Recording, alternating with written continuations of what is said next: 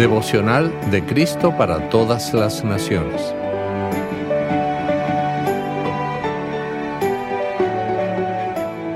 ...9 de noviembre... Cargas... escrito por la doctora Carrie Bo. El texto para hoy lo encontramos en 2 Tesalonicenses, capítulo 3, versículos 6 al 8 y 10 al 12, donde dice: Y ahora, amados hermanos, les damos el siguiente mandato en el nombre de nuestro Señor Jesucristo. Aléjense de todos los creyentes que llevan vidas ociosas y que no siguen la tradición que recibieron de nosotros. Pues ustedes saben que deben imitarnos. No estuvimos sin hacer nada cuando los visitamos a ustedes. En ningún momento aceptamos comida de nadie sin pagarla.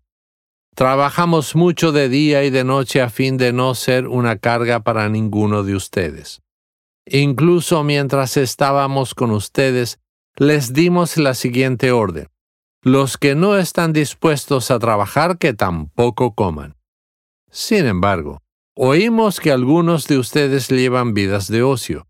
Se niegan a trabajar y se entrometen en los asuntos de los demás. Les ordenamos a tales personas y les rogamos en el nombre del Señor Jesucristo que se tranquilicen y que trabajen para ganarse la vida. Cuando sea viejo, no quiero ser una carga para nadie. La gente dice esto porque les preocupa ser una carga para los demás, costándoles tiempo, problemas o dinero.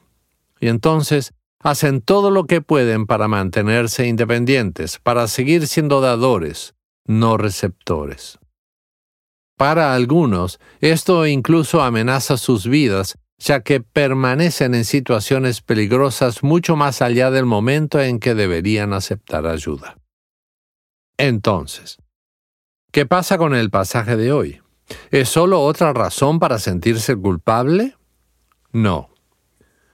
La clave está en el versículo 10. Los que no están dispuestos a trabajar, que tampoco coman.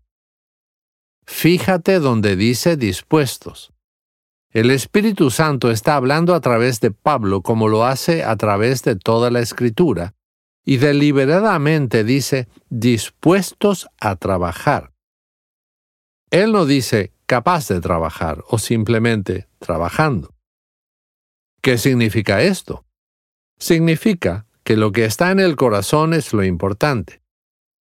¿Estás dispuesto, deseoso, incluso desesperado por contribuir de cualquier manera que puedas? ¿No puedes trabajar debido a una enfermedad o discapacidad u otros problemas de los que con gusto te librarías si pudieras? Entonces, no eres un ocioso.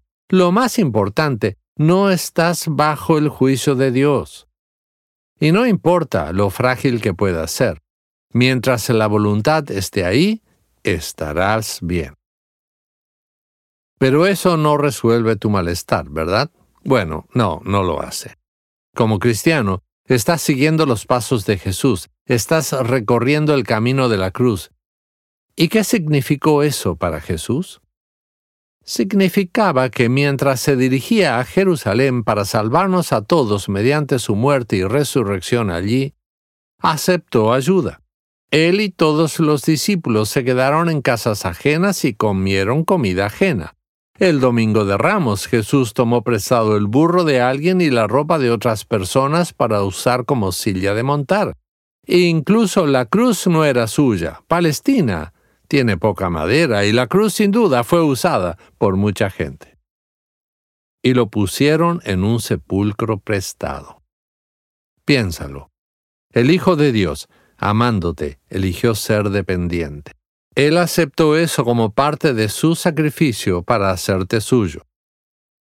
Y Él te dará su Espíritu Santo para que tú también puedas aceptar la dependencia en el momento adecuado, caminando el camino de la cruz con amor y gratitud. Oremos.